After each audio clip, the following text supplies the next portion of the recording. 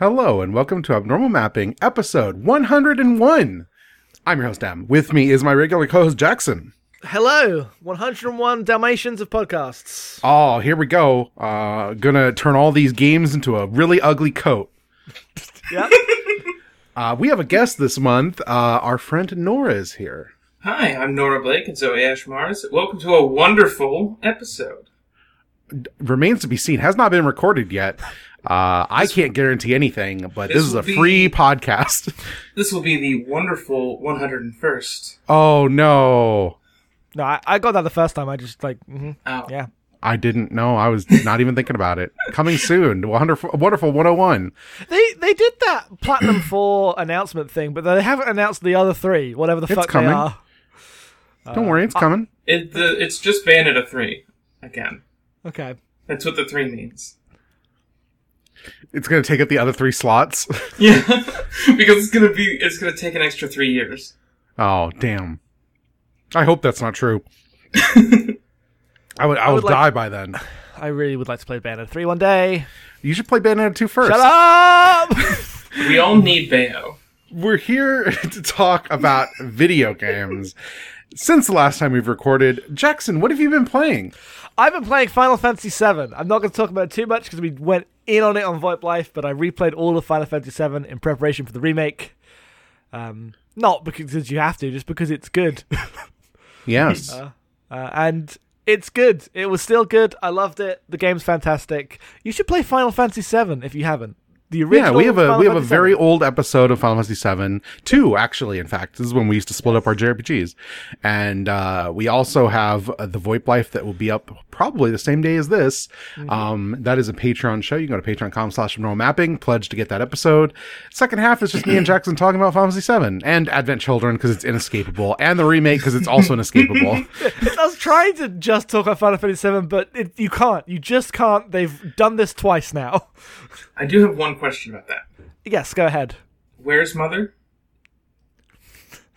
God damn it. The Mother 3 episode is upcoming. You can get the Mother 2 episode in the archives, and I don't ever intend to play Mother 1, so, you know. Earthbound Beginnings. Sometimes I think about playing Earthbound, and then I'm like, is this going to be for me? I don't know. Yes, Earthbound's fantastic. Earthbound is one of the best video games, ever. Mm-hmm. It requires a little too much grinding, so if that's not to your speed, maybe use an emulator, but it's very good. I've always heard that it was great, but I was never sure if it would be like my kind of great. I don't know. I think it's very charming, and the RPG part's pretty good, and despite all of the efforts of the indie RPG community, there's really nothing quite like it. Yeah, even Undertale's got nothing to do with Earthbound, really, apart from very surface level similarities. Mm-hmm, mm-hmm. The tones are just so different. Did you play anything else, Jackson, this month, or is that it? I think it might just have been 50 hours of Final Fantasy VII. Yeah, because last time you talked about soccer and you got out of that already, so. Yeah, no, it's been this and, Time Spinner. That's been it. Nora, what have you been playing?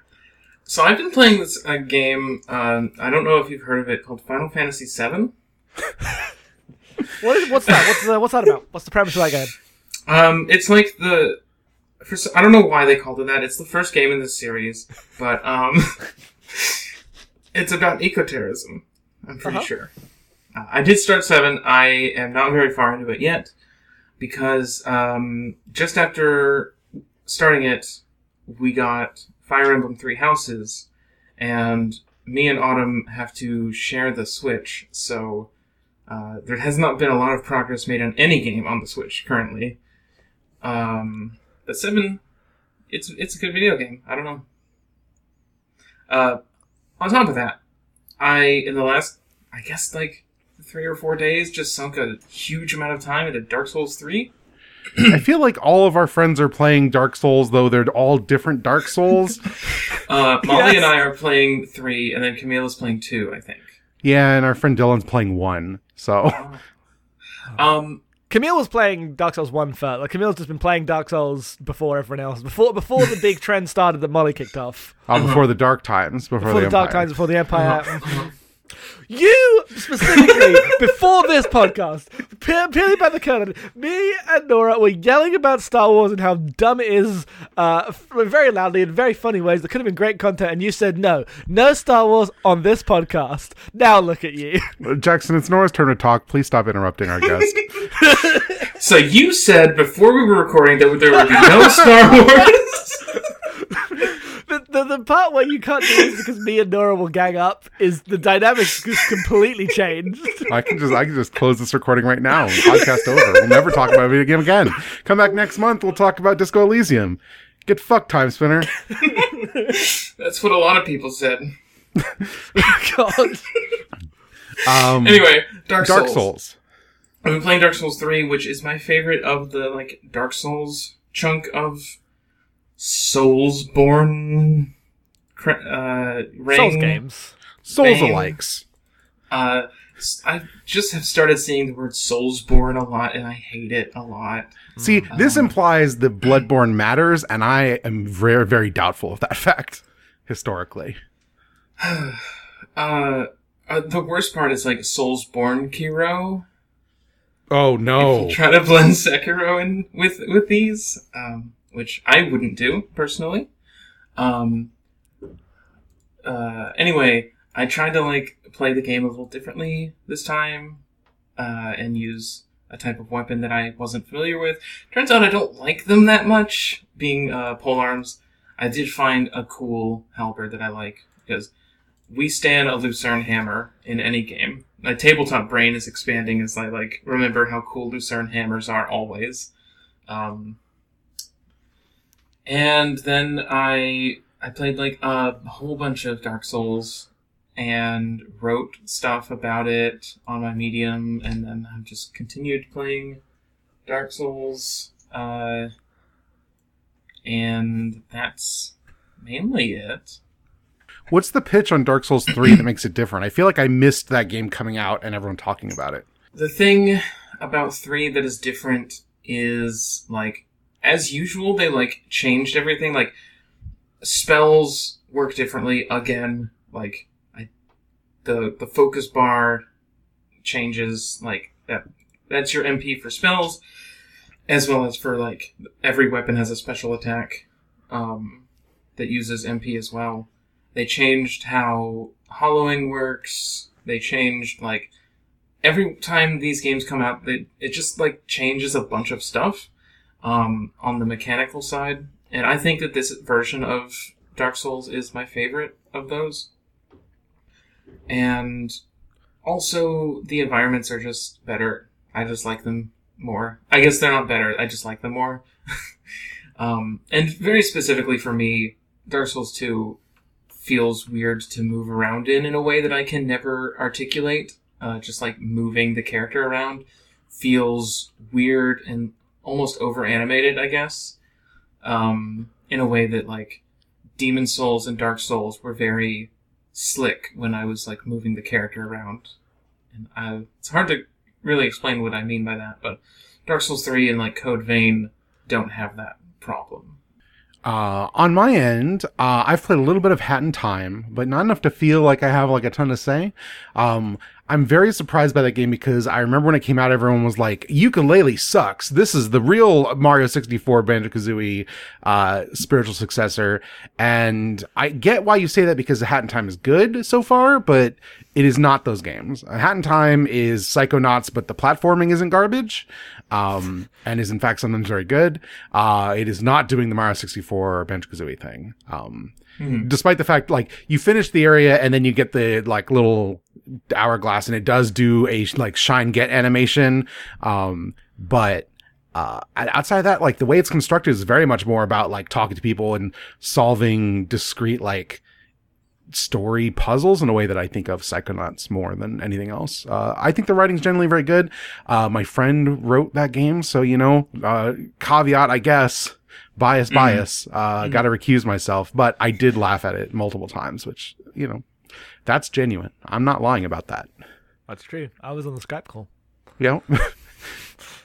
That is true. There's like a whole goofy murder mystery, murder on the Orient Express level, where you're just someone gets killed and you have to gather information and try to figure out who the killer is, like it's Paper Mario. It's good. Every game should have a random detective level. Yes. Yes, it should. The solution is also very... Actually, you basically pick like who you want to pin the murder on at the end, and I picked one person, and it was very goofy. It was very just extremely the Paper Mario thing, but there are other answers that I wonder if they would play out differently. Mm-hmm.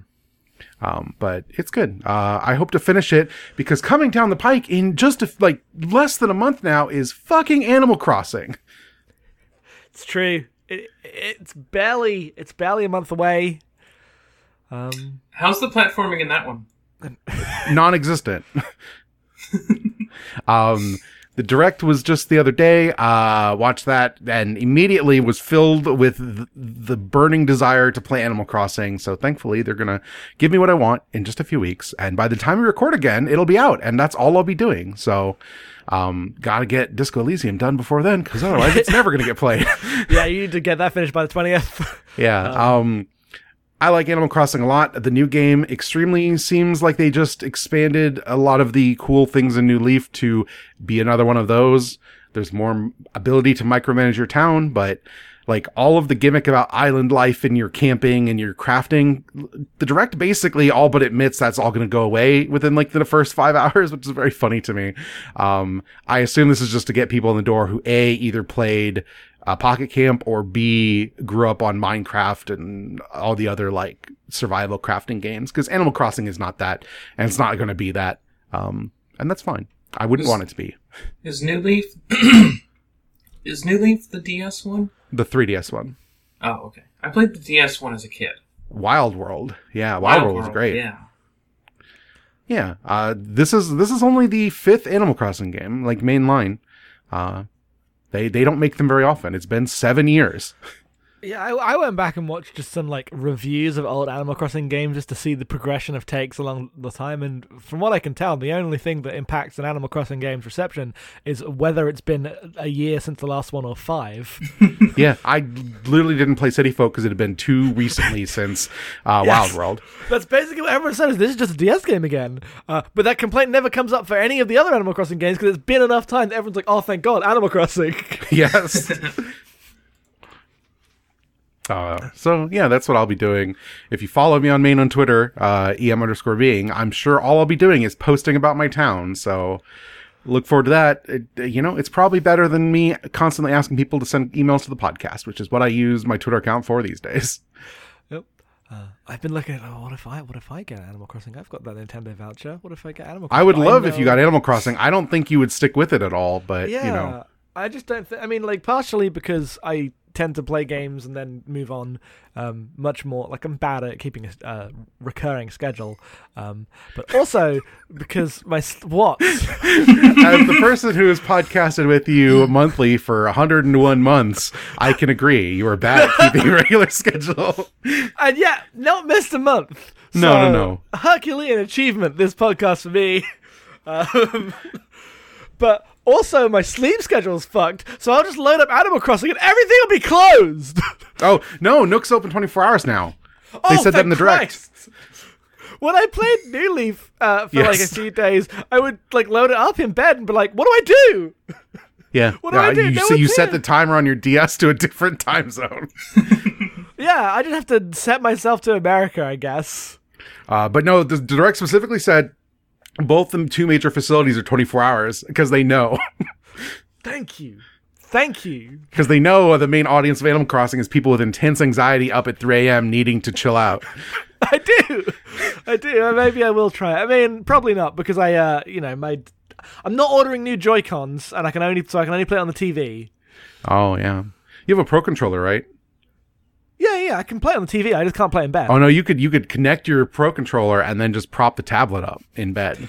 I should get one of the thing that ZC has, which is like the command strip holder that like So you put the strip to the wall. It's like a little arm. You put the switch in it. It hovers over you while you're in bed. Oh, that sounds incredible. Yeah.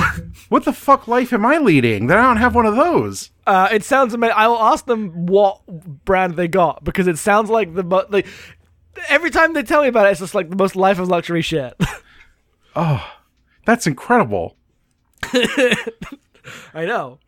All right. So yeah, those are the video games. We're going to take a short break and we're going to be back with our game club, which is Time Spinner.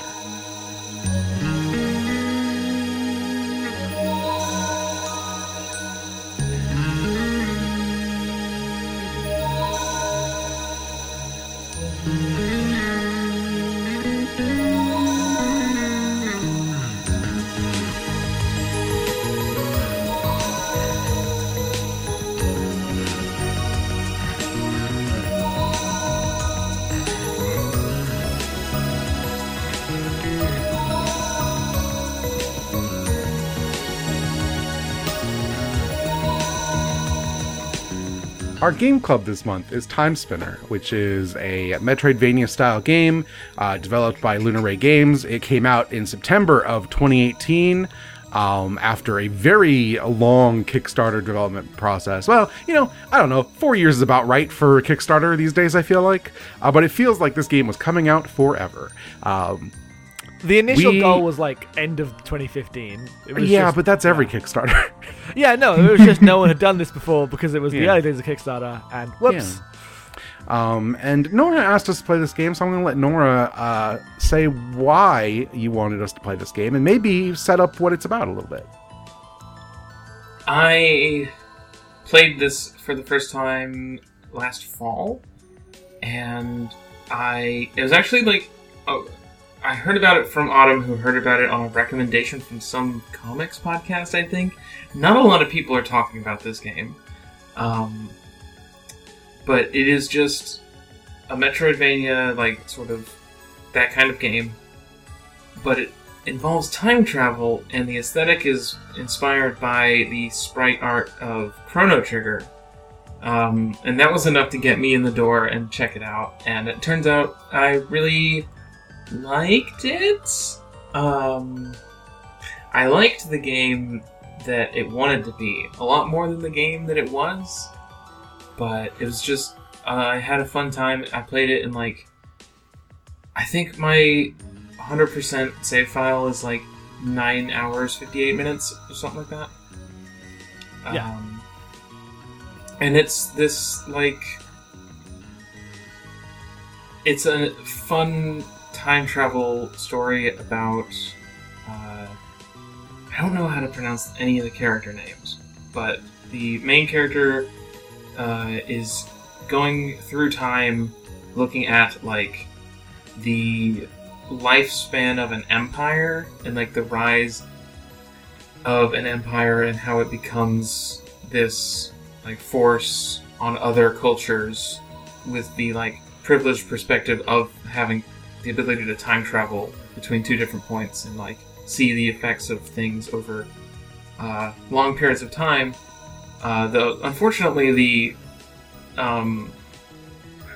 conclusions that this game tends to draw are single people are responsible mainly for things like fascism, and if you punch them, they won't do fascism as bad. Which is true, but not systemically. Yeah. You don't get to just go up and punch the queen, but just a little bit, and then she's like, oh, now I will be a benevolent empress instead of, not that. So, a lot of the things that I feel about this game are it was kind of well-intentioned, but very shallow. That applies to some other stuff I'm sure we'll get to later. Yeah. The main plot, in short, to be briefly summarized, is your main character is a woman named Lunace, and she's the time messenger, and she's from a clan of people who are using the time travel to keep on the run from the L'Chaim Empire, who they are all trying to avoid because they want the time travel technology, And they keep using travel technology to like move out of the path of this empire by setting the time messengers. The thing is, when you use the time spinner the time messenger has, they are deleted from the timeline. So they can change things, but they can't come back and like be with their people after they save them. You do this right as the empire shows up, and the time spinner breaks, and you are thrown way further back in time than anyone else thought was possible. And at a point where the empire is just starting like its campaign of conquest against a planet that you land on, but maybe that planet also has done a conquest. Who can say who is bad? Both sides are equally bad sometimes. Horseshoe theory is real. And you go through the present and the past, these two timelines, to interfere with the machinations of Empire, stop the other evil Empire, I guess, and try to get home, save your people. Because you're like, if I'm this far back, I could just get rid of the L'Chaim Empire and they won't invade in the first place. We won't even have to exist. And as you do that, you find out messing with time is more difficult than that, including by the time you finally decide who you're going to actually stop in terms of what part of history you're going to go back and change, you break time and have to go through this final boss area that's like in basically like the end of time from Chrono Trigger, where you have to fight a god of time who's very mad that you keep messing with stuff, even though it makes them more powerful every time you do it. And then you save the world and ascend to be the goddess of time. Everyone is saved. The end. Hooray! Which, Nora talked about all this stuff succinctly in terms of the problems with some of its tone. You get a lot of this through like letters written between characters that you don't otherwise encounter, giving you backstory and texture, but they're always like, oh, I wish there wasn't a war, then we could actually be in love, but alas, there's a war, is basically every single one of these. Father, what if you simply did not have a war? And then the next letter is like stained with blood, because storytelling. Maybe the meanest thing you could possibly say, and I like the game. I think the game's pretty good. So I say this knowing that, but the thesis of the game does seem to be that the only thing strong enough to bridge the gap of imperialism and bring us all together is talking about how poly we are. As expressed in a scene where you get to know the people, you get to know these quests of people, they'll just like drop. You get four quests into one of the people's quest lines. Yes, by the way, specifically for the setup here. Yes. In the present area that you land in, you find a bunch of soldiers that have been basically like stranded in the middle of enemy territory. They're holed up in like a ruined church, and the four of them are all going to give you quests to complete. As you are like, I'm going to help you build a community because the people you work for just left you here to die. Mm-hmm. Yeah, and you build up their quests, and eventually, like they start being little stories, but all the stories are like basically pointing towards like reveals around what everyone's sexuality or identity is. And someone definitely gives you the Mass Effect Andromeda. Thank you for turning in this quest. By the way, I'm trans. Yes, that happens, and then it all culminates in a scene where everyone sits around the fire and like just throws off, here's my identities. Are you poly? I'm bi. We're, just... It's very strange, and like it has nothing to do with the game. It just throws it all in this very cynical feeling way of just like, look, here... It just doesn't feel real, right? That's not how people talk about who they are. Mm-hmm. And it feels like... The thing about it is I wouldn't declare it cynicism per se. It is just... It feels very much like some people wanted to be well-meaning and inclusive because that's what video games are now, and did not know how to do that other than to just, like, check the boxes in a way that is embarrassing. It is mortifying, this cutscene. It was skin because I just watched this an hour ago. It makes me wonder whether this was written closer to the 2015 or 2018 end of the cycle of development here. Yes, games culture in a place. Yeah. Yeah, it extremely feels like 2017 to me, actually, specifically.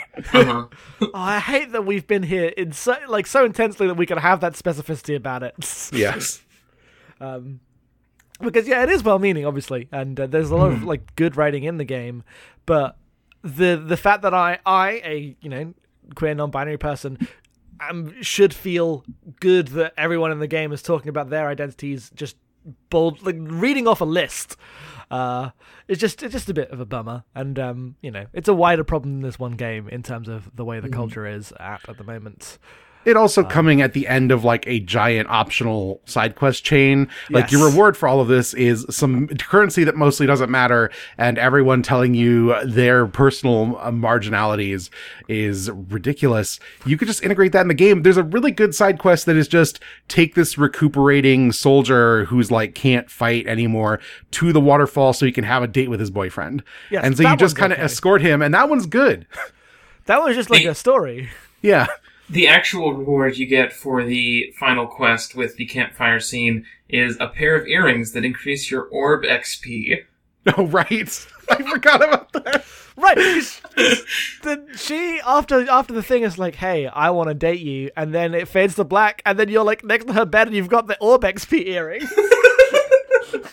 Video games. You wake up on the floor in her room. Yeah. It's very ridiculous. But like that scene is what it is. It's embarrassing in a very like obvious way, but it's not central to the plot about the Empire. Apart from the one lady who is the the one who's like, I really believe in this. And, her plotline is more thematically connected to the main story and is a bit, what's going on here? She's just a good soldier. She believes in the plight of her people until you show her that her people also did a genocide, but 600 years ago that nobody remembers. You give her the war crimes evidence, and then she's like, damn, war crimes are real. I renounce my country. By the way, you have to go murder the people who haven't renounced my country now. This is what I've learned. In the next side quest, you're killing another one who is basically just her before she saw the war crimes evidence. She's like, you have to go fight this soldier guy. He was my best soldier guy. When we were fighting for ideals, but he just really liked killing, and he was really good at killing and killed a lot. And Yeah, that's he no really good. likes doing like Vietnam War crimes with his light magic. That's just his problem. You have to stop him, please. And he looks like a twink pope, and you have to go punch him with your orbs. Yeah. And then you just, because it's the end of the game, you equip your orbs and you kill him in 3 hits. Or, no, not 3 hits, but you kill him in a very quick amount of time, and you just jam on that attack button and destroy him. And then because you the game's get his easy. sick war crime orbs for yourself. Yes! And they're pretty damn good. You got to upgrade your sick war crimes orbs to do better war crimes. God. But it's weird. So, like, this is the way the game ends up going, but I think that the way it starts, like, it puts a really good foot forward with how it, like, incorporates this stuff. The opening with your culture and the time spinner conceit is good.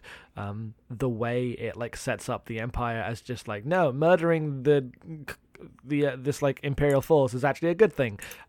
Like that stuff all works well, but then the part in the back half where it all collapses into and then we can all be nice to each other and fix it all is definitely just a bit weird. Part of this is because, like, we'll talk when we talk more mechanically, like, scope is definitely, like, a constraint here in this game. It is relatively small in a lot of aspects. And I was playing through this, like, I was, like, a good, nearly towards the end of the game, and I was talking to Jackson and Skyball. I was playing, and I was like, I think there's got to be at least, like, another area here. Not just, like, mechanically, but because, like, I assume this plot needed, like, the third act reveal that turns it all on its head, because everything here was, like, very obvious. And no, that's just the story that's being told, unfortunately. Because the part where you're like, I'm going to tear down this empire, and the reveal is that empire is responding to another empire that did the same thing to them is myopic, like in just like the very normal, like neoliberal brained way people think about empire, right? But also, maybe the real reason that they're so thirsty for conquest is because of the bleakness. Right. A The fictional maybe they disease. just all have depression.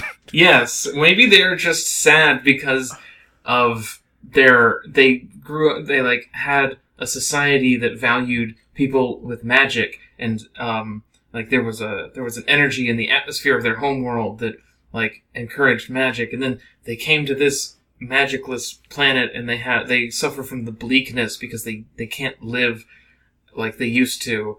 And that's why... because you be on that phone. Oh. Oh, apathy syndrome. And then that's why they long to spread their hands through the stars and grab cultures and like seize control of things, is because they just want to feel something again. It's like, yeah, okay. There's also demons influencing people. Yeah, I felt like that should have been a bigger plot point than it was.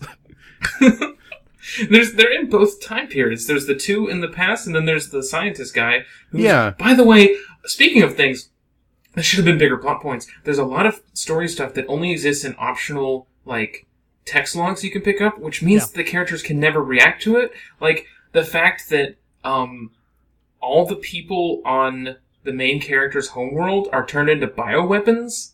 Yeah. Like, that's just not commented on. The fact that, like, they're specifically from her planet, from her culture. They turned them into, like, xenomorph aliens.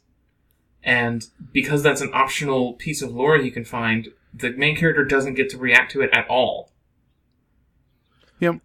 Yeah, it's weird. The scientist guy also showing up like he's the main character from Axiom Verge.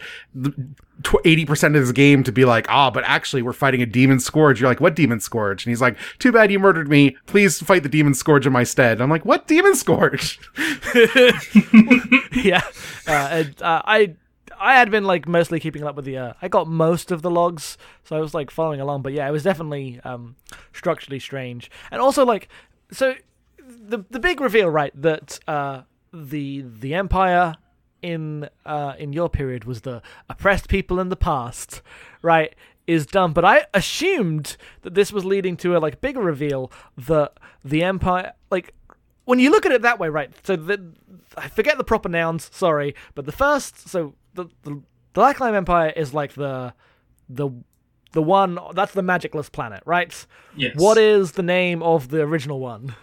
It is... It begins with a V? Villette. The Villette, yes. Okay, so Villette is the original planet, and everyone comes from Villette, and then they send some people to the Lackline when they get the bleakness, and then they're at war. Mm-hmm. But the crucial thing is, that situation is, that's all one people, really. Like, they're not different planets. It's not technically like a colonization situation. It's much more of a Gundam situation where they shipped off half the population to a different place and then were at war with them. Mm-hmm. And I assume that was leading to a place of like, you could view this entire plot of the game as like an internal conflict, whereas whoever wins this is also going to be doing colonialism, because they've gone across the galaxy, right? They've gone and settled in loads of worlds that we never see. It is implied that they have like a massive fleet and a massive empire across the stars. So to anyone else would just look at this conflict in that sense. And I was waiting for the game to like get to that kind of reveal on how it approached, because I think framing it that way is a better way than just the good people are sometimes the bad people and the bad people are sometimes the good people because of the cycles of revenge. And I was like looking at the other way, but it never really gets past that. Before you go back like and get the true end and ascend to being the god of time or whatever, you get a option of, do you just want to remain with the soldiers in the church, or do you want to ascend to the throne and make your empire benign, which is what I picked. And you extremely get cutscenes of your character like reorganizing the military to not be evil anymore as you stretch your influence even further across the stars.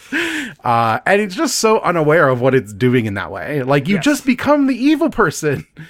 Also, at a crucial point of the story that like changes, or like the progression that changes the future map, is when in the past you fight the queen who like primarily turns Lachium into the empire that it comes to be, and you fight her and you just beat her up, and she like concedes to you, and she's like, now I know that seeking revenge is bad and wrong.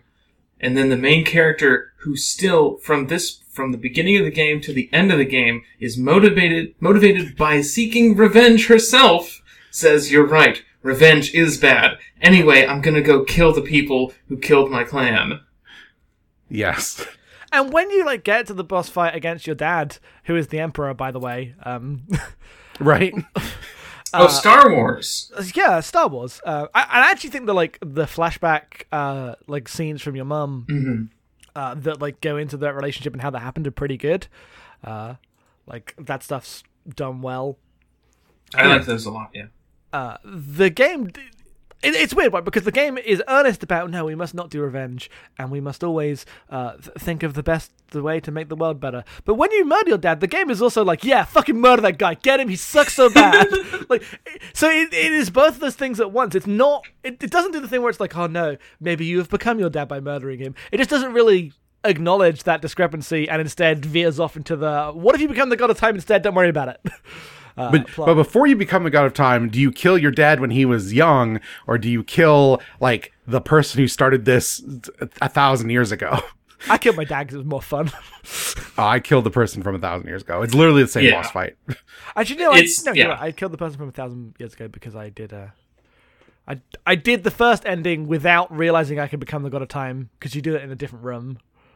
Mm-hmm. Yeah, because you have to gather all the time spinner pieces. Yes. I was missing. Yes, I got the like first bad end before I had gathered the pieces, and then went back and did all that.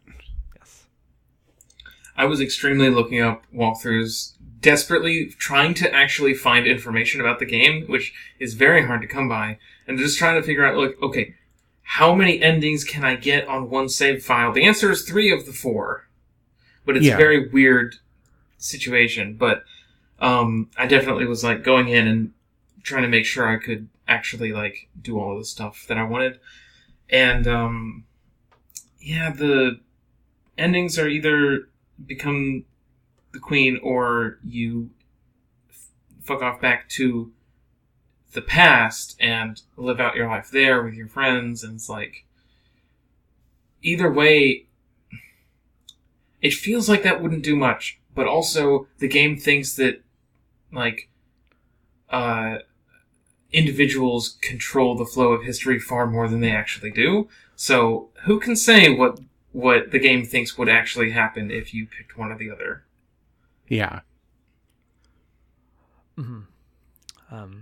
It's definitely strange, especially as like I think the time spinner conceit at the start is really good and really well like realized, of this idea of a culture defined by this one special technology it has, which can't let it fight against anything, but does let it like resist the like changes by going back in time to prevent them happening. So they have this I think that the like culture that they make there is good. It doesn't feel like, it is definitely gesturing at real oppressed people today, but it doesn't just feel like we've made the space whatever, right? Like it feels like a good sci-fi conceit that I think is treated well, and so the game like being like, she cares about the revenge with the Emperor, but I feel like she doesn't end up having much of a connection to like that culture, because you just see it like twice at the beginning of the game, once at the beginning of the game, and then you go back and you chill out with these the people in the past, and it's like,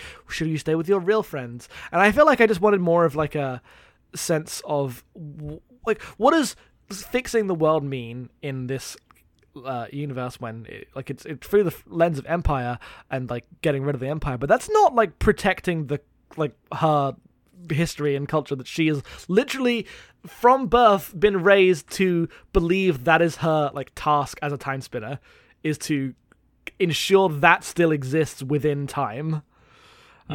So I would have liked to see more done with that, because I think that was like the most interesting part of the premise, but it mostly got dropped for the more like, is Empire good and can we solve it with murder thing. What if we just reformed it? Oh, there we go. But yeah, the story is what it is, right? It's fine. There's a lot of... I've played a lot of games that have bad centric stories. This is better than a lot of them, right? Mm-hmm. Yeah, I will... Go ahead, Nora. Oh, I just want the conceit of this game as an 800-page novel, is what I actually want. Yeah, that's fair. For me, like, playing this, knowing, like, one, people compare it to Chrono Trigger all the time, and that's a game with like a lot of time travel in it, and also like it made me think of Radiant Historia, which is another big RPG with the time travel. I was surprised at how there's only 2 areas. There isn't a lot of like do this one thing in one time and it changes in the other in the way that I would have thought there was. There's some, but like outside of burning some vines to make sure you can get some chests, it's like one big thing that changes in between that you can change between the two. Yeah. And I thought that was surprising, like lack of like falling through the conceit, which I guess kind of brings us to like mechanically this game, because the limitations placed on it by being a very small indie game that like I got 97% complete. I played this game for less than 7 hours. It was like 640 something when I was finished.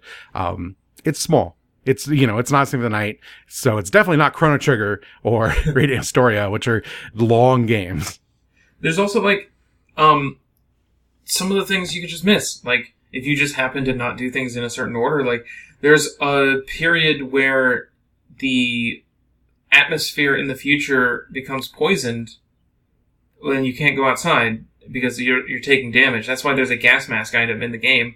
But if you don't happen to like go back to the future between the two triggers that start and end that world state, like I didn't in this playthrough, then like... Oh, okay, good, because I got that gas mask. I was like, where's the poison? I didn't even see the poison. I know. Yeah, I also didn't see the poison. You could just miss it. You could just completely not experience that alteration. That's wild. Yeah. There's also like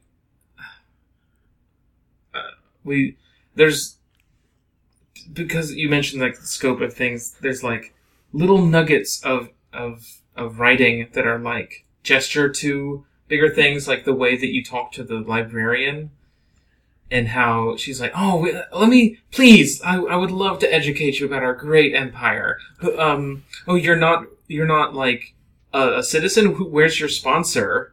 Like you can't, like, you're not really one of us. You can't like be in here without like a sponsor to like guide you here. And it's just like, it just doesn't come up again. It doesn't expand on any of that at all. And also, after you've defeated the queen, her statue in the present gets replaced with this very ominous Eternal Mother statue, because your character's presence in the timeline has created this mythology of this like deific figure, which ends up being the what you look like when you like ascend to the time goddess form. Yeah.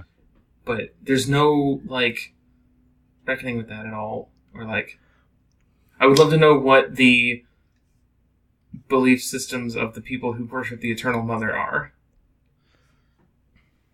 Yeah. Yeah. I think the game could, like, so it's in a weird space, right? Because it's a short game, and it's mechanically like a Metroidvania, obviously, that can't really do many in-depth story scenes, and it relies on logs a lot. But it also, like, in terms of word count, it's got way more than a Symphony of the Night or, a lot of the games it's pulling from. And I think that is interesting, and that it could have gone either way. It could have gone, like, if they had had more time and money and ability to expand the story, that could have been good. But I think it could have also worked just, like, pared back and letting the environment and the symbols be symbols in an environment in a way that, like, is true of a lot of older games of this style, where it's just evocative and you put the pieces together. But the problem is they do have a lot of words. They just don't always draw the dots in the way that you would prefer them to. So it's in this weird middle spot just because of its scope, I feel like. And if you want to talk about paring things back, how many orbs do you need in this game? Okay, let's get to the mechanics of the game. So you don't attack with weapons, you attack with orbs. It's not like you're like holding a sword. You have 2 orb slots, and the orb slots are like, they are basically weapons in these games, and one of them will make a sword appear, one of them will make a axe appear, and then they get kind of more creative, like, just ridiculous, huge, dark fists, sometimes light beams or energy beams. A very versatile weapon design, because they haven't had to, like... It's smart, because they don't have to make, like, individual sprite animations for Lunai. The orbs animate individually. So that's, like, a very... I can see why they made the decision. Very smart. And that allows them to have an incredible amount of weapon variety, but the problem is the weapons, one, there's too many of them and the game's really short. Two, they all level up. And so the systems encourage you to like focus on certain weapons and put your because they level up through use, so you're like encouraged to not really experiment, even though there's a type system that would encourage you to switch in different areas when different weaknesses are around. And I think that all of that could be streamlined, and it feels like it's in there so that there's something to do beyond the 7-hour video game. The thing though that's funny about that is like every orb levels up independently. So in theory, your old orbs you've been using a long time are inherently better than the ones you get later in the game. But that's also just not true. Yes, that's not true. Because towards the end of the game, you get you can throw Castlevania Cross's eye orb that is just sick as hell, or the Radiant War Crimes orb that just does a huge area of effect damage to everyone. And those are just inherently better orbs than do a little lightning, do a fireball. Also, the lightning one drains your MP when you use it. Yeah. Yeah. Yeah. It's cool. I like all of the different ones. I wish that there were less orbs and they were more, like, important or something. Like, having the ability to use the dad orbs is cool and, like, thematic, right? Like, when you ascend to the throne, you inherit your dad's weapons. Yes. That's cool. But, and also, like, that boss fight is fun because he is using all of the same orbs that you are. He's swapping between them. And he's just using bigger boss fight versions of all the attacks that you can do. That's always fun. That's, like, one of my favorite boss fights ever is still the final boss of Infamous for that reason. Sure. I know. But just, I always love when, like, a boss will, like, use your own shit against you, but better. It's just fun. That's, that is everyone's favorite classic boss fight move. It's like in Transistor where you get to the final boss and he says, "My turn." Editor's note here. You might notice that I drop out for a bit and Jackson says a bunch of stuff and then I come back and say a lot of the same stuff. That is because in this moment I am taking a call, which we did quietly off of the mic, but Jackson and Nora carried on like real troopers. And then when I came back, I reiterated all their points without catching up with them because we try to do this all in one take. So if it's a little weird when I just say all the things Jackson and Nora have already said, that is why. Thanks. And so, but that really like brings to the other side of it, which is that weapons are only as good as the like enemies you have to use them against. And the game does have a lot of enemies, but it doesn't have a lot of areas, and definitely doesn't have a lot of bosses. Like, you know, we were done with the game in 6 hours to 9 hours, depending on just how much we wanted to 100% it. And with the level ups, with the like type exploitation, the second half of the game, I could basically stand in place and destroy anyone with no problem. Like, this game was so easy, and the bosses weren't giving me any challenges. We haven't even mentioned the fact that you can pause time at any time and deal damage to get your time rewinding potion back, which does run out. But it doesn't really when you can hit people. So every boss is just trivial as you realize you just pause. Look, there's never a boss that you can't pause when the attack comes your way. The only exceptions to this are the broken time area enemies don't stop when you stop time.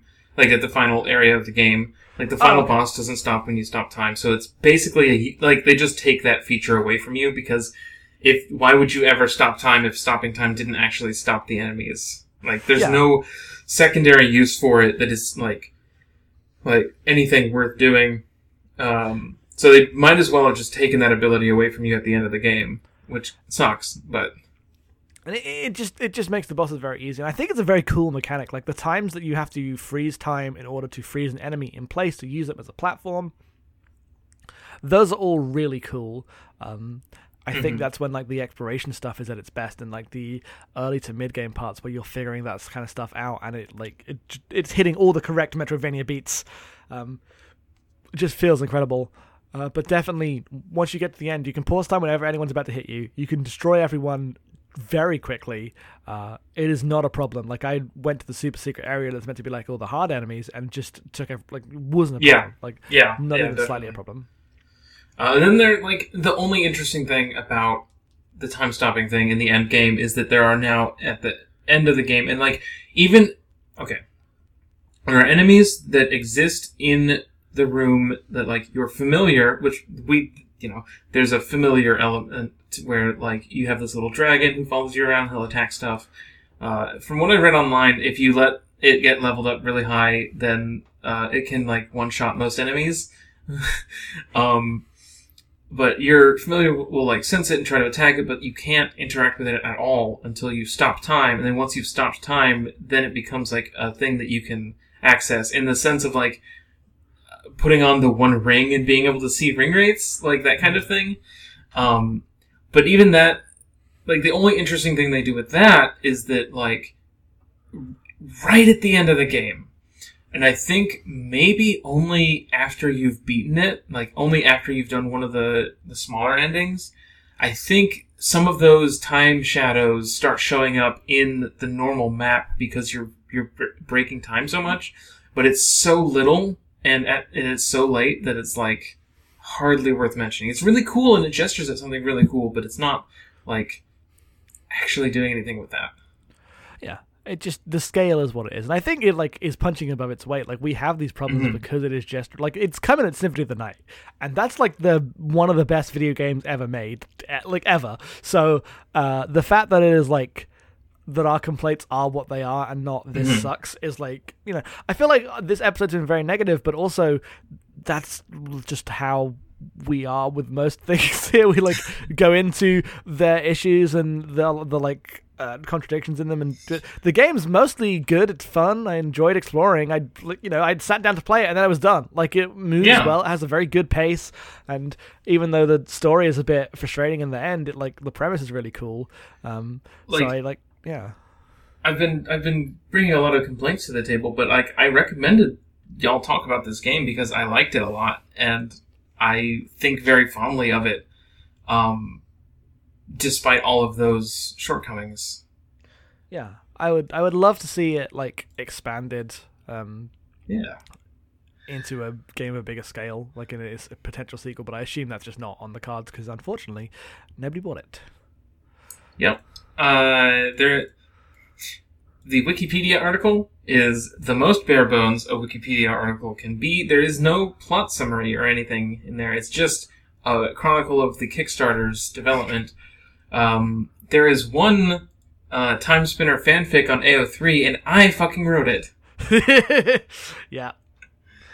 Like, it did not make a very big splash, which is unfortunate, but that's how these things kind of go sometimes. Video games.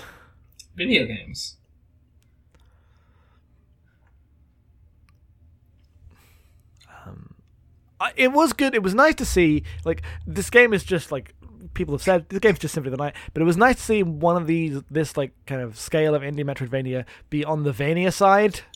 Because usually they're just Metroid games.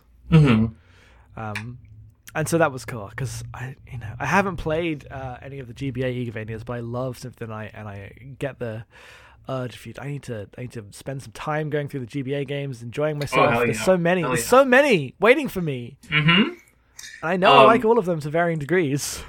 And also, like, the game is a thing that I saw a lot in, like, the Discord with people talking about this game is that it was very easy, and that was, like, a little bit refreshing to just, like, I don't have to worry about that. I can just, like, play the game and, like, get through it just fine. I'm not, like, don't tell anybody, but I'm not a pro gamer. I don't think we're recording right now, but I'm not a pro gamer.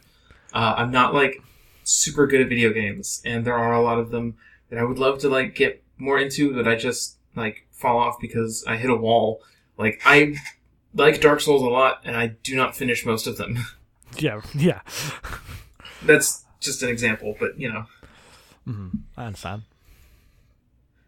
Yeah, it was a nice, cute little thing that, like, I had a good time sitting there playing it on the Switch while Autumn was playing Symphony of the Night across the room, and we were just, like, occasionally looking up at each other, and like it was nice. It was a nice little couple game. So I think the thing that's worth impressing here, because I feel like when we talk about the story and stuff, it's been relatively negative, is I think the video game part of this is really good. Which is not at all positive. It's actually kind of a disappointment because it's so short, because I'm like, oh, clearly there's a third time period we'll get to at the end, and there really isn't. Because the orbs are like, there's so many and they're interesting, because you get cool abilities, like you can just do a cool sprint. And I wish the game just gave you that earlier and made bosses and enemies out of the ability to sprint through stuff. I just found myself wishing that there was more game, and like also worth considering, like the problem with video games is that difficulty is very subjective, and we've played a lot of video games of normal mapping here, 101 in fact. That's all the video games we've ever played, 101 of them. You can listen to every episode. So I think we're like relatively decent at video games, and my major problem with this game is that it's really, really easy. Like, depressingly easy. There's a harder difficulty that you don't unlock until you beat the game the first time, which, what is the point of having a harder difficulty then? Because I'm not going to play it twice. I'll just be even better at it by the time I go through it the second time. Yes. And so I found myself, like, at the beginning, there's a couple places that are tricky. You can get in some troublesome bosses if you're stingy with your items. It gives you a lot of health items, though, so I felt no desire to be particularly, reticent to use them when necessary. But you also get the ability to just stop time. Like, every boss, you can just avoid every single one of their attacks if you're, like, good at remembering to do that thing.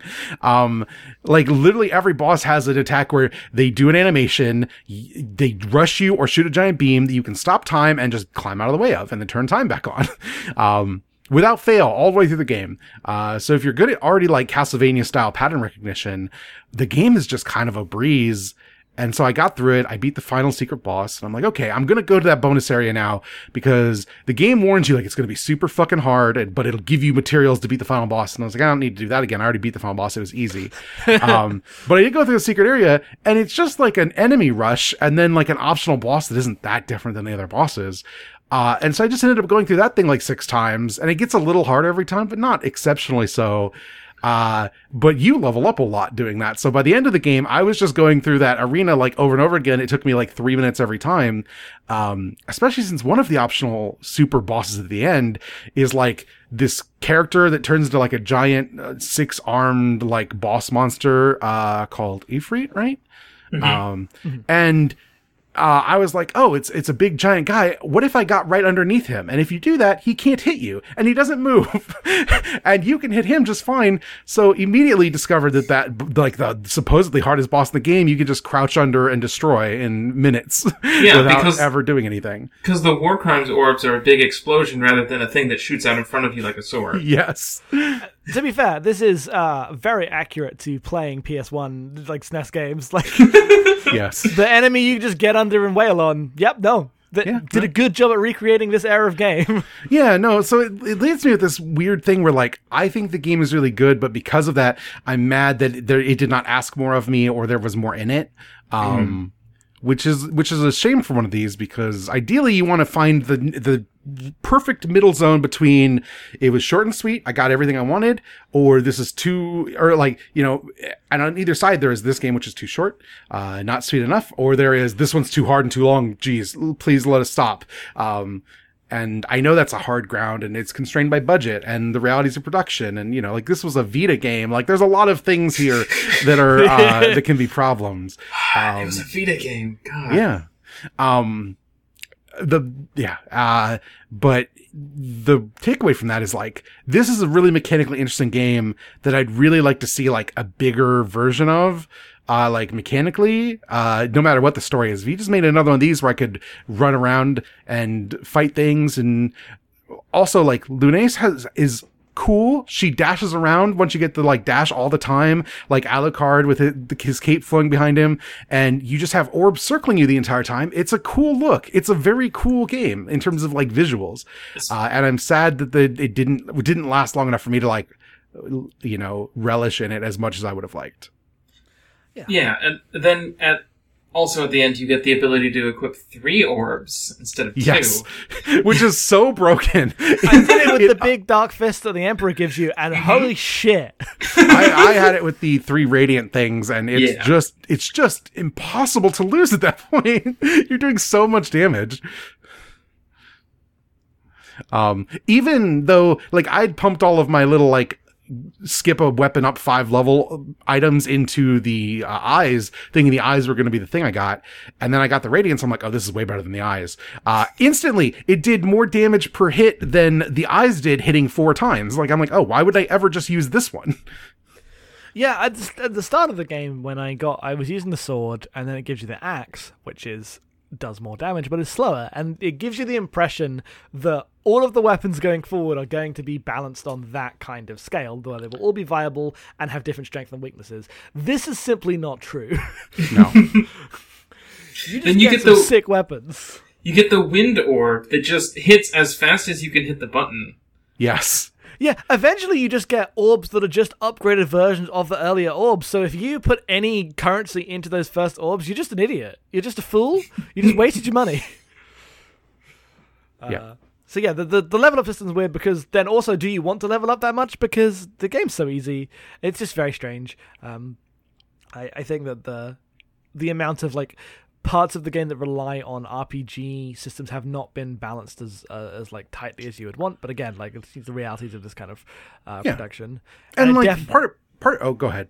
I was just going to say that it definitely, like, it does that because that is a way to give progression into a game that isn't building more areas and content, which is so much more expensive.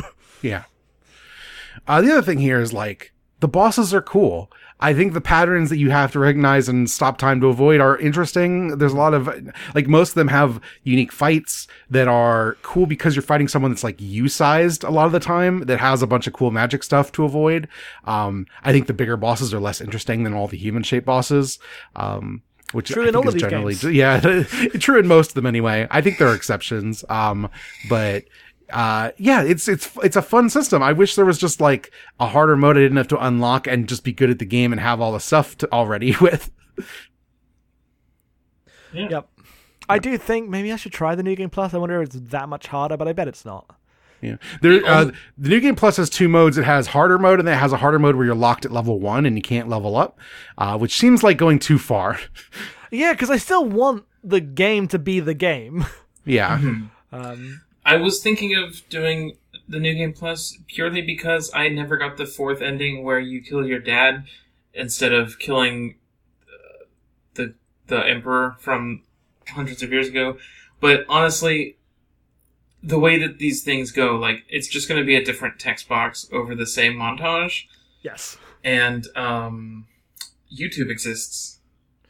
Those 2 endings, like, it doesn't even, it lets you get all the endings, but it splits those 2 out in a way that you can't redo, like, because that's, like, where it forks to the final area, so you can only do that fork once. So I assume that is a very, very similar situation. Mm-hmm. Also, why I don't know why you would ever decide, I will simply defeat my father so that I am safe, rather than I will defeat this slightly larger man from farther back and therefore save more people from this empire. I just don't know, like, this is, like, a thing that I think about a lot of, like, when a game gives you these choices, is like, what is the justification for this character doing this? And I don't know, like, what that would be. Like, the character as written doesn't really match with some of the ending choices that you're given at all. Mm-hmm. Like, this is not a character who is domineering or, like, seeking to control things, so why would they ever, like, assume the throne and try to, like, change things in that way? That doesn't seem like the character type that this is. And so, like, those things just kind of feel weird sometimes. Yeah. Yeah, especially, like, the Emperor is taunting you as, like, you're my kid, this is all yours, in some way you enjoy the killing, and, like, they kind of lean into that a little bit in that final fight. It's like, what? No. Like, the game's not about the tension of like, oh, I want to save everything, but I'm actually the child of the Emperor. What if that is my destiny? The game's never about that, but it is for like the single cutscene where that happens. Yeah, until she gets to the throne room, it's like, damn, my butt fits in that seat, huh? Yeah. So yeah, it is definitely strange. But yeah. Like that is a conversation about every game that gives you choices out of nowhere. Like I can't really pin that just on this game, you know. Also, moral choices about time are just really hard to write because using the logic of all of this, like you can always go further back, right? You could always go. What if we just start again? What if we go all the way back? If the logic ideally. That's what becoming the time goddess would be, right? But that I don't know that you're allowed to just be that. Yeah, I mean that's the thing is it gets like because of the power of rewriting time is so huge, it becomes like an Avengers situation, right? Where it's like you have the power to change everything in the universe, and so now it becomes about the imagination of the character and or the writers, and it just becomes a very different kind of question that they're raising. Like this is kind of like. Time travel is my favorite thing in the world. Like, my favorite narrative device is time travel and finding fun ways to do it. And, like, when you introduce time travel to a story, like, instantly there is no limit to what you can do with it. You have to set those boundaries yourself with the writing because you can just do anything with that. And it can be anything. That story can be anything. And so when there aren't, like, even, like, you use the time spinner every time you teleport between the two worlds and you don't delete yourself from the timeline. Yeah, right. Like, and that's fine. I like exploring the two worlds and everything, but it just, yeah. Especially when originally it sets up the idea of the time spinner is no, every time you use it is a separate parallel fork, but that it it leans too much into some of the causation things for that to be true in how it works in the actual game. Which is fine. It just like it's just not as tight as you would want from like a classic time travel science fiction story. Yeah, exactly. I think about time travel a lot. Any final takes? No, I think that's it. I think this game's good. I think it's worth playing, partially because it's so short. It is just digestible. If you find yourself like, Symphony of the Night, I think is a fantastic game, one of the best ever made. But if you come to that as like someone who's new to like indie games or whatever, and it's like, this one's a bit hard, this one's a good one. It's a good starter one of these, and you can decide what you like out of this and move on to something else later. Yeah, no, if anyone played this and it's one of their first Metroidvanias, just say, I like this stuff in the Discord, and everyone will go, you want this game next. Yeah, I mean, I'll say you should play Hollow Knight, but, maybe there's something else that will be better for you. I understand that's not for everyone, but it's the best one. It's the best one, so, what are you going to do? 2020, the year that Nora plays Hollow Knight, maybe. Yeah. Maybe. Maybe. What one am I missing that I haven't played yet? I can't think of one that I really need to get to that I've been putting off. So Cave Story. We'll get there.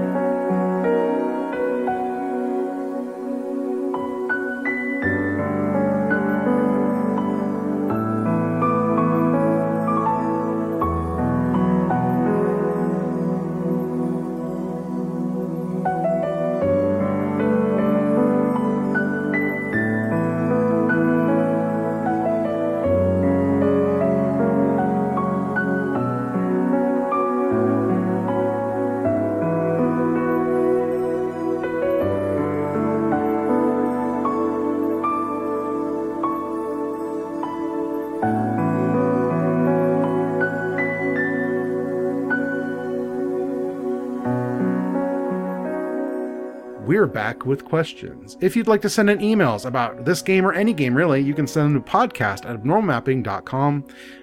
We have 4 emails today. Jackson, would you like to take the first one? Yes, we have this first email from Alex, who first of all congratulates us for a Century Podcast. Thank you very much. Very nice. We enjoy being validated always. Much like the second you see, I don't remember anything that happened in the first Century of podcasts now, so... That's true. I said they played the game, enjoyed it when it first came out, and they ask, how do you think this game stacks up to other Metroidvania-style games? What power combos did you stick to? Did you ever try to change it up? And I think those are the main questions here. There's a lot of email here. Thank you for the email. I read it all. And they bring up the how does it really deal with imperialism? And that was half of our whole podcast. Yep. Yeah. We agree with all of that. They also played Burn Band because of us, and thank you for picking the coolest game you've ever played to play so this cool. podcast. So yes. You did it. I was going to mention that and say that they said that they're playing along with some Game Club games now if they can, which is cool. Yeah. Oh, you can always go back in the archives, play one of those games. Most of the games we covered are really good. Yeah, most of them. Not all of them, but most. Some of them are Vanquish out now. Don't buy it. It fucking sucks. But you can play Bayonetta. Bayonetta's pretty good. Bayonetta fucking rules. So my thing is, every time I got a new orb, I tried to use it for at least 10 minutes, see how I felt about it. But this tends to be how I am with any game with a bunch of powers. If I get a new weapon, I want to use it for a little while because the whole point of one of these games is to go through all the weapons and try them out. Also, I would assume that if I get a weapon, I am getting the weapon in a place of the game where that weapon is useful. Yeah, you would think, Jackson, that maybe you should try all the weapons. We're not doing this. I'm never going to play Bayonetta 2, am I? I'm never going to play again. I've already played it. I worry that people are going to think that I actually haven't played Bayonetta 2. When I've you talked about it basically didn't play Bayonetta 2. I only used the guns. I never switched weapons in Bayonetta 2. You didn't play the video game. As an impartial judge, I say it counts. You not only cheated the game, you cheated yourself. It's true. That's the actual thing here that I'm mad about. Anyway, back to the question. How does it stack up against other Metroidvania-style games? It's fine. It's short. It's easy. I feel like I talked about that. Yep, if you... Oh, go ahead, Nora. I was going to say, I talked briefly about how this was nice. You mentioned that the game was too easy. I had said earlier that I enjoyed it being easy, and I enjoyed it being this, very nice thing to just grab and eat like an apple and then be done with. Yeah. Another game in this space that I think is a little too hard and obtuse is Bloodstained, and I like that game a lot, but I do think that it is there's just at two ends of an axis for me, a Time Spinner and Bloodstained. Where Bloodstained is definitely obtuse. I don't think it's exceptionally hard, but it's too obtuse. It likes being obscure in ways that are not interesting. It was hard for me in the sense of after some boss fights, I had some cramps in my hands. Oh yeah. Maybe bigger numbers would have helped, but also then I would just be playing the game longer. If you play this game and you're I want more Metroidvania style games and don't know where to go, I think the two obvious ones I would point people to are Castlevania Portrait of Ruin, which is the second DS game, which this game reminds me a lot of in terms of going through very different environments, backtracking, stuff like that. That one is relatively easy for a Castlevania, which are not the easiest games in the world generally. So, caveat that it's not going to be like this. And also, Metroid Fusion, the canonically last Metroid game, which is a GBA game that we covered on this podcast some time ago at this point, which is exceptional and is very good about guiding you through the structure of one of these games with too many cutscenes, but they're helpful if you're new to this. And it's also just an incredible game. I think looking at Metroid style games is important here because they make fewer of them that are good, and so you really just want to see if that's your jam also. Yes. Metroid is great. Was great, I guess. Someday they'll make another one. Who can say if it'll be good? We get some other F's in the chat. God. We have another email from Zach. Is Cave Story a Metroidvania? I was talking with a friend and I referred to it as such, but he disagreed. In my mind, the demarcation between the two is whether a game is stage-based or has a big interconnected map that you can roam around in. There isn't a good shorthand name for persistent map, side-scroller, shooter / explorer, so I lump it in with Metroidvania, despite it not having all that much backtracking and basically no item or skill progression. Aren't genre classifications exhausting? I feel like I have your answer, and it's that Cave Story is not a Metroidvania. It is a Master Blaster with a town. Which requires you to understand the demarcation of like NES games and what was interesting and weird about them. But Master Blaster was a game that is like you side scrolling and you're also in like a buggy and you can get out of the buggy and explore little dungeon areas. And the other thing it had that Cave Story takes from directly is your weapons level up, but if you take damage, you lose your weapons. Which is what happens in Cave Story. And it's one of the things I find extremely obnoxious about Cave Story is your weapons are really good until you take damage and they de-level to their less powerful forms in a way that is very informed by like arcade shmup style ideas of progression. How'd you get them back? You get more experience from killing enemies. Wait, so it's... Oh, God. Oh. Yeah. I just like saw the way the time would go playing that game as you said that. I guess I will not play Cave Story. The weapons in Cave Story are like only have like 3 levels and they level really quickly. Like if you de-level them, you can re-level them within like a room. It's not difficult. It's just, okay. I think it's an obnoxious thing. But Master Blaster has it worse where you have one weapon that has like 10 different levels of power, and if you get it knocked down to like level 3, it's just miserable and useless and takes forever to get back up. Master Blaster Zero is on the Switch. It's a very good reimagining of that game if you'd like to try something that's like that. Like I said, it doesn't have a town. It isn't a story driven. In preparation for this, because I've messed with Cave Story, but I never got super deep into it. I watched most of a Cave Story playthrough. I was like, I'm going to finally see why I don't like Cave Story. And the answer is I don't like this little era of NES games that it's pulling from. The platforming's fine, but I really hate the weapon system a lot. And I don't think it counts as Metroidvania. I understand why you'd put it there. I think it's pulling from much more classical the Vania part of Metroidvania style design. But if you like games like it, look at Japanese games inspired by that, like mid 80s era of like secrets finding exploration games that Metroid's like definitely an offshoot of, but I think it's a broader genre than that is like very delineated now. Probably play like La Mulana. I feel like that's the game that like, that's more like a Solomon's Key style puzzly thing, but people like that game a lot.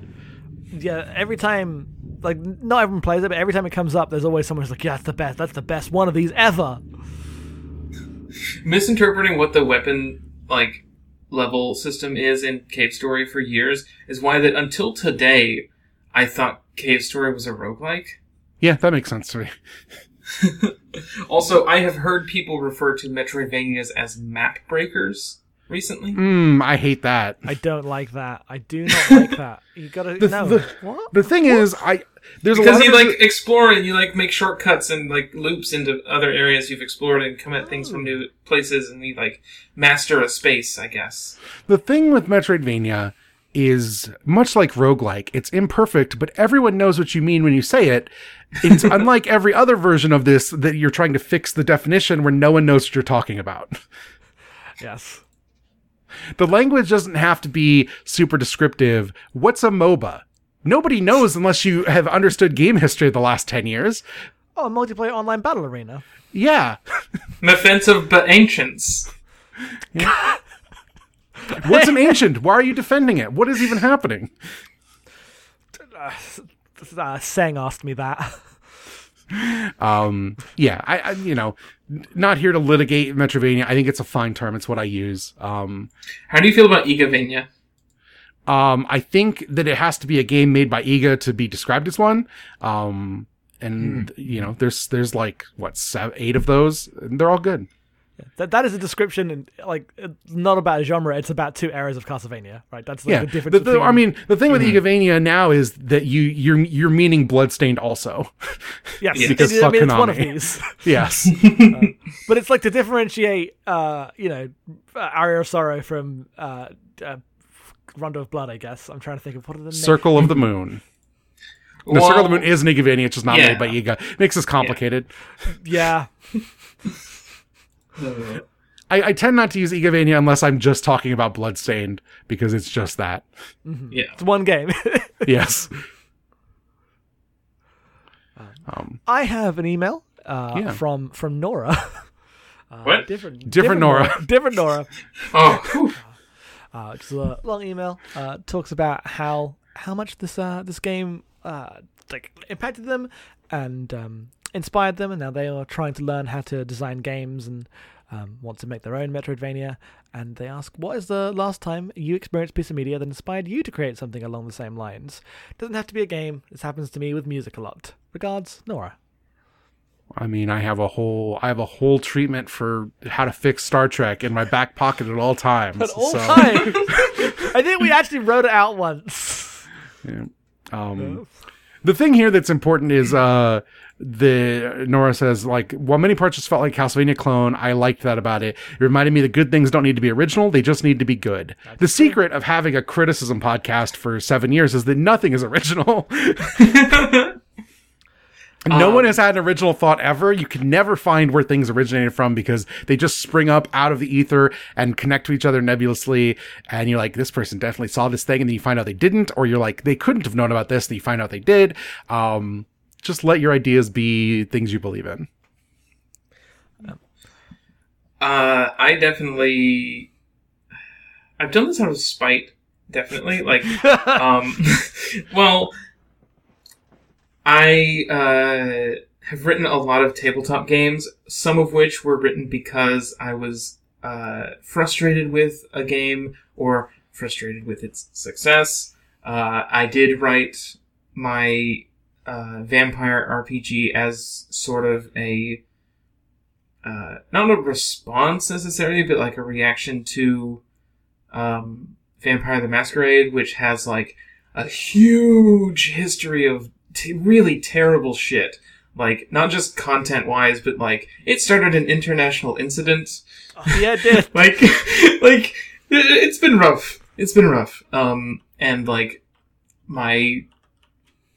I care a lot about vampires and what they mean and what they can be used for narratively. And so I wrote a game about vampires that was specifically like me putting that out there as like, vampires don't have to just be predators. Like, you don't have to use that metaphor forever.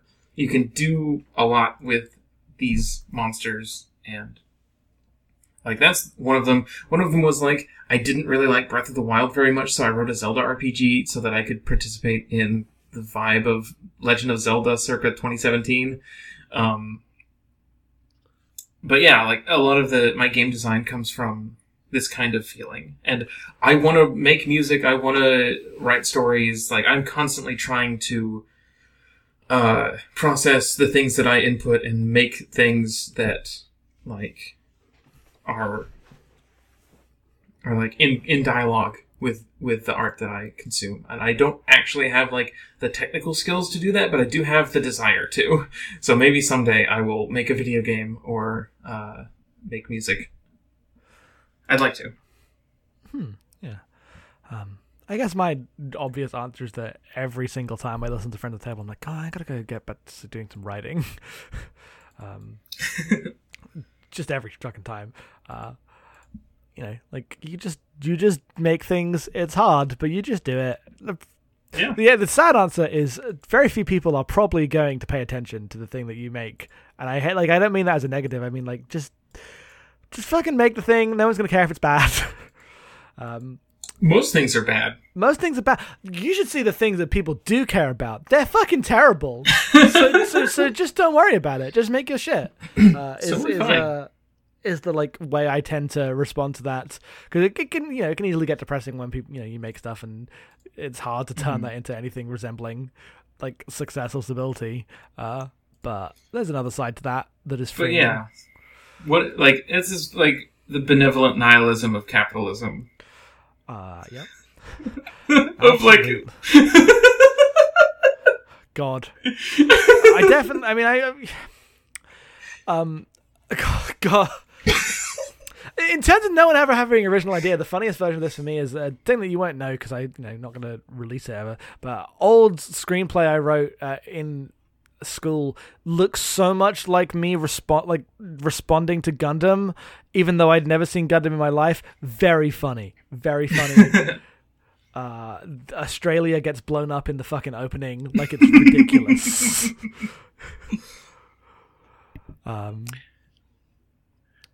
We have one last email. Yeah, we do. This one's from Tron. A couple questions here.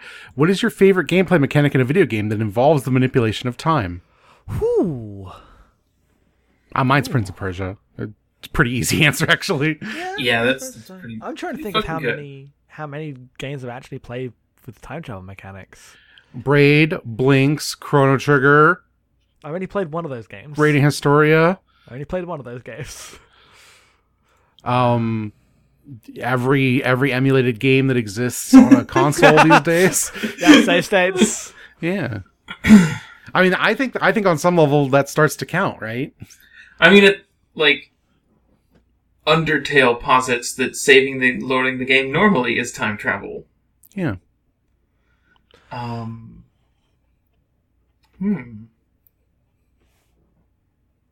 feel like there's one that I'm like forgetting. Majora's Mask. Oracle of Ages. Dead Rising. Dead Rising. Time travel game. That's yours. That's definitely yours. I haven't loaded up Dead Rising again, but I've been watching. I'm getting the urge. Have you ever cheated to defeat the end by resetting your clock? Yes, I have. Well, then there you go. You did it. It's the best possible game that involves time manipulation.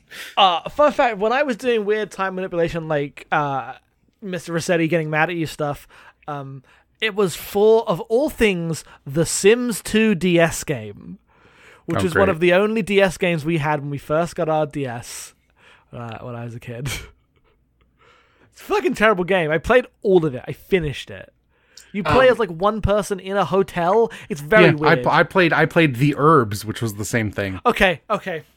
You play it on DS or on whatever? On DS, yeah. The early DS, there was not a lot of games. Okay, so you also in the situation too. Yeah, but I was in college when I played it. So you did know better. Yes. I just didn't. The DS had no games. So it's much like the PS3 in this respect. Yeah. Nora. Since I believe you haven't finished or played a ton of Final Fantasy VII, are you interested in playing the remake? What would you like to see from the game? I'm definitely going to play it. I'm a little bit. I'm in mourning. I'm in mourning because I read that the remake of FF7 does not take into account or really care about any extraneous the compilation of Final Fantasy VII material, which was some of my favorite like games story stuff as a teenager. I have a lot of affection for Crisis Core and Dirge of Cerberus and Advent Children, and also Dissidia, which I like is in the same corner of my brain. That like very specific late, what do we call it? The 2000s? The aughts. The aughts. Aught-noughts. That era of like Final Fantasy stuff. So knowing that this remake is not going to like touch any of that is like, Star Wars is happening again. Like now I'm just going to see a completely different version of this thing that I used to like, and I hope it still ends up being interesting. I have heard like I'm not looking up like the new content at all. I'm not like keeping track of what has been revealed, but like I read like 2 lines and I was like, oh, interesting. Okay, I don't really know how I feel about that. But if a twink shows up in leather, I'll be alright. Give me another Kadaj. Give me like a dollar store discount Kadaj, and I'll be alright. I just care a lot about Kadaj. Okay, you're the one person. I know! He has 2 swords, but it's 1 sword. What entry in the Final Fantasy series do you think would benefit the most from being remade? 6. Final Fantasy VII Remake. Ain't no getting off this train we're on. Jackson? 6. Yeah, I mean, you can listen to our 6th episode. You want to talk about a game that has room for improvement. We literally pitched the remake in the episode. It's the same game, but you put up story in the back half. Yeah. Oh, interesting. That's a fun twist. Yeah, maybe you give backstory to the 17 party members that don't matter. But absolutely, so there was a thread going around. It was very funny. It was someone said, so we're all agreed a Final Fantasy VI remake has to look like Octopath Traveler, and thankfully, warming my heart, it was everyone telling him to shut the fuck up. Why would you make it look bad on purpose? I'm saying. And there's a bunch of edited screenshots with just the awful UE4 on Octopath Traveler backgrounds with the Final Fantasy VI sprites pasted in them like they were those layered Octopath. Yeah, it was heartbreaking. But what if they remade FF6 and they made it look like FF7, like the PS1 version? That'd be amazing. Any video game ever, if there were a single video game that looked like FF7 did, that wasn't FF7, I would play it right now. It just isn't. Nothing looks like that. That's true. I think 6 is probably the right answer. I don't think I have a better one. My other one would be 13. Oh, see, I was going to say 2. A remake of 2 that would make the progression normal would be good because the game story is really good. Yeah, yeah. You talk about Square Enix Leon's, the Leon from Final Fantasy II is way cooler than Leon Squallheart from Kingdom Hearts. Well, that's because that's a bad version of Squall. I like Leon. Kingdom Hearts. Nah, nope, not here for it. Anyway, Nora, should one of us play Code Vein, and please pinch us on Code Vein? I feel like I've done this before, but what if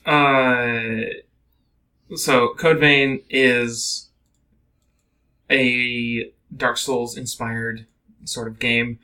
You always have an NPC companion with you unless you turn it off or send them back to base.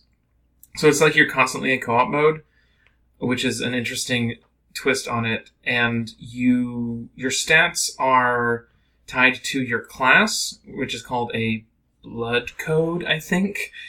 If you like proper nouns that have the word blood in them, this is definitely the game for you.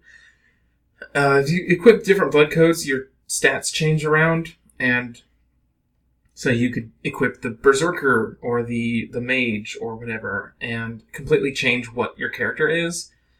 Which means that at the end of the game, I couldn't really do much against the final boss, just because the weapon I was using didn't hit at the right angle to consistently do any damage, which means that I just radically changed my character and changed them to a ranged caster type without any penalty or anything, and I just changed all my stats around by switching an item, and then I finished the game just fine.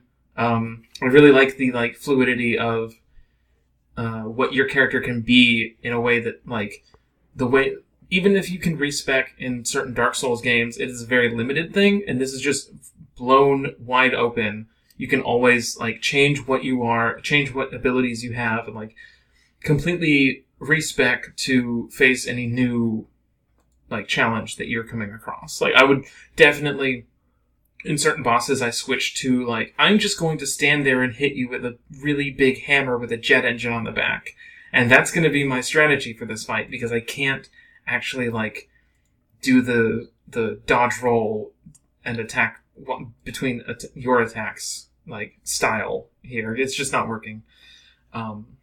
And on top of that, it's about vampires. I love vampires. I've already talked about vampires. It's great. The character creator is very fun, as long as you want to make a skinny character, because, video games. The tone is very fun. I just like this game a lot. It was my favorite game, I think, from 2019, and I don't think very many people talk about it or played it very much. Yeah. I've been thinking about playing it because everyone's playing Dark Souls, and I just don't want to do Dark Souls. Mm-hmm. But I'm like, what if I played Code Vein? It's either that or Sekiro, and I think I'd rather try Code Vein just because less people have talked about it. I definitely preferred Code Vein's approach rather than Sekiro's approach, where they kind of went in opposite directions. Where in Sekiro, you don't have a build, you don't have character customization. That is a character in a way that Dark Souls protagonists usually aren't. And in Code Vein, your character is specifically like this sort of blank slate, and it like runs with that really well, and spins that out more so than usual. And so Yeah.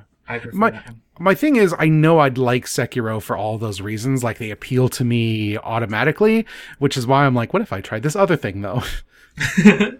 Yeah. Sekiro was the hardest one of these games for me, and I did not get very far into it. So, Code Vein, 2019. Next question. What is the first Metroidvania game that you all played? Dawn of Sorrow. Who would like to guess mine? Which one did we play for Abnormal Mapping? You're going about the wrong lines here. I know you can guess mine. Can I, though? You'll know it once I've said it. You'll go, of course. Is there some like SpongeBob version of Castlevania that I'm forgetting? Kinda. It is Shadow Complex. Oh, right. I forget that game exists. Yes, I played that because I just had a 360 and I had an Xbox before, so I just had no exposure to fucking Japanese games. Even though when I did play them, they were my favorite games because I've played Ninja Gaiden Black and Lost Odyssey and loved them. Yeah. So like, yeah, Shadow Complex is my first Metroidvania. Arguably, Arkham Asylum would be my second. My first is Castlevania Circle of the Moon, which I got with my Game Boy Advance because there were not a lot of games that came out, and I wanted to play that one and Mario Kart, and those are what I got. And that's the card one, right? It's yes. Yeah. Yes. Okay. One of the first DS games I got was Dawn of Sorrow, and I have a really strong affection for that one. It's one of my favorite Castlevanias, and I know that not a lot of people like that one, and I admit that Aria is probably a better game. And people really didn't like the anime, the very basic anime art style of Dawn of Sorrow. The anime art style is bad, but you only see it in the character portraits. The rest of the game looks incredible. Yeah.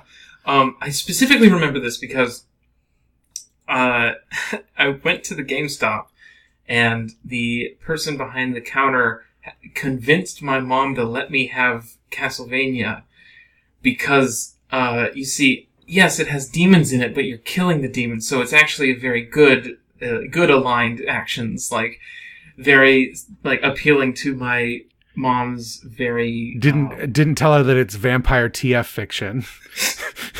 Only in one ending, which is very good. I'm glad that there's, a lot of writing around that ending. It's nice. I like the part where...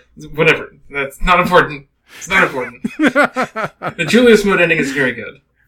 It adds an option to the main menu that just says Julius Mode.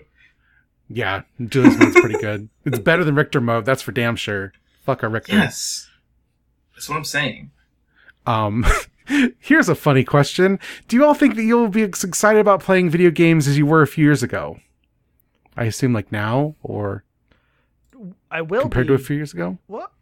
Yeah, the question says will be as excited, but as you were a few years ago. So, I guess, do you think we're going to be as unexcited about video games in 2024 as we are now compared to 2016? I feel like we've been... God. I actually feel like we're on an upswing right now. We're trying very hard to get back into video games. I am anyway. I feel like it's working okay. I feel pretty good about video games. I wish I had more time to play them, but that's more of a life situation than it is the video game situation. Yeah, I'm definitely on an upswing. I only had one game to talk about, but I did play one game for 40 hours this month. While doing all the other stuff. Yeah. Gaming. Yeah. And that's it for Tron questions. So again, podcast@abnormalmapping.com if you would like to send in questions about this game, any other games. Next month, we are playing Disco Elysium. You can get that for the PC. Is it on a console? No. Do you know? Okay, yeah, I didn't think so. Started that the other day. Seems pretty good. So I'm excited to talk about it. That'll be at the end of March. In April, we're playing Kentucky Route Zero probably, so look forward to that.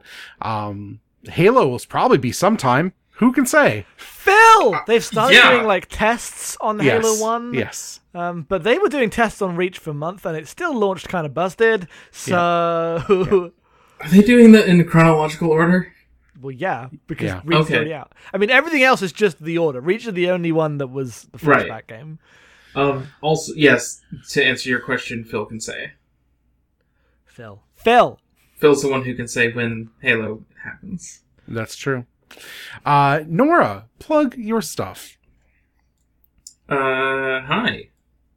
You can follow me on Twitter at NeitherNora, and you can find all the stuff that I do at norablake.online, which, because I am a millennial Gen Z cusp, means I do like 17 different things, trying to exist in this world this society that we all live in. I was going to say, I'm like a far end of millennial, and I'm also doing 17 things to exist in this world that we live in. Where's the cusp? I feel like I'm probably millennial, but I don't know where the cusp is. I don't know. My interpretation of that is partially fueled by being completely isolated from most culture growing up because I was homeschooled. Mm-hmm. I'm So, 1993, shrug. so I've no idea. Yeah, same. Okay, then, yeah. The accepted beginning of Gen Z, according to Wikipedia, is 1997. So, Yeah. We're old! Nora, we're old! Yeah, that's fine. That's fine. It's not fine. the Zoomer is out here to get you. I'm sorry. Yeah, it gave me. It's true. I'll show up and be like, oh, you should really play Mega Man 6 and the Zoomers will fucking shoot me.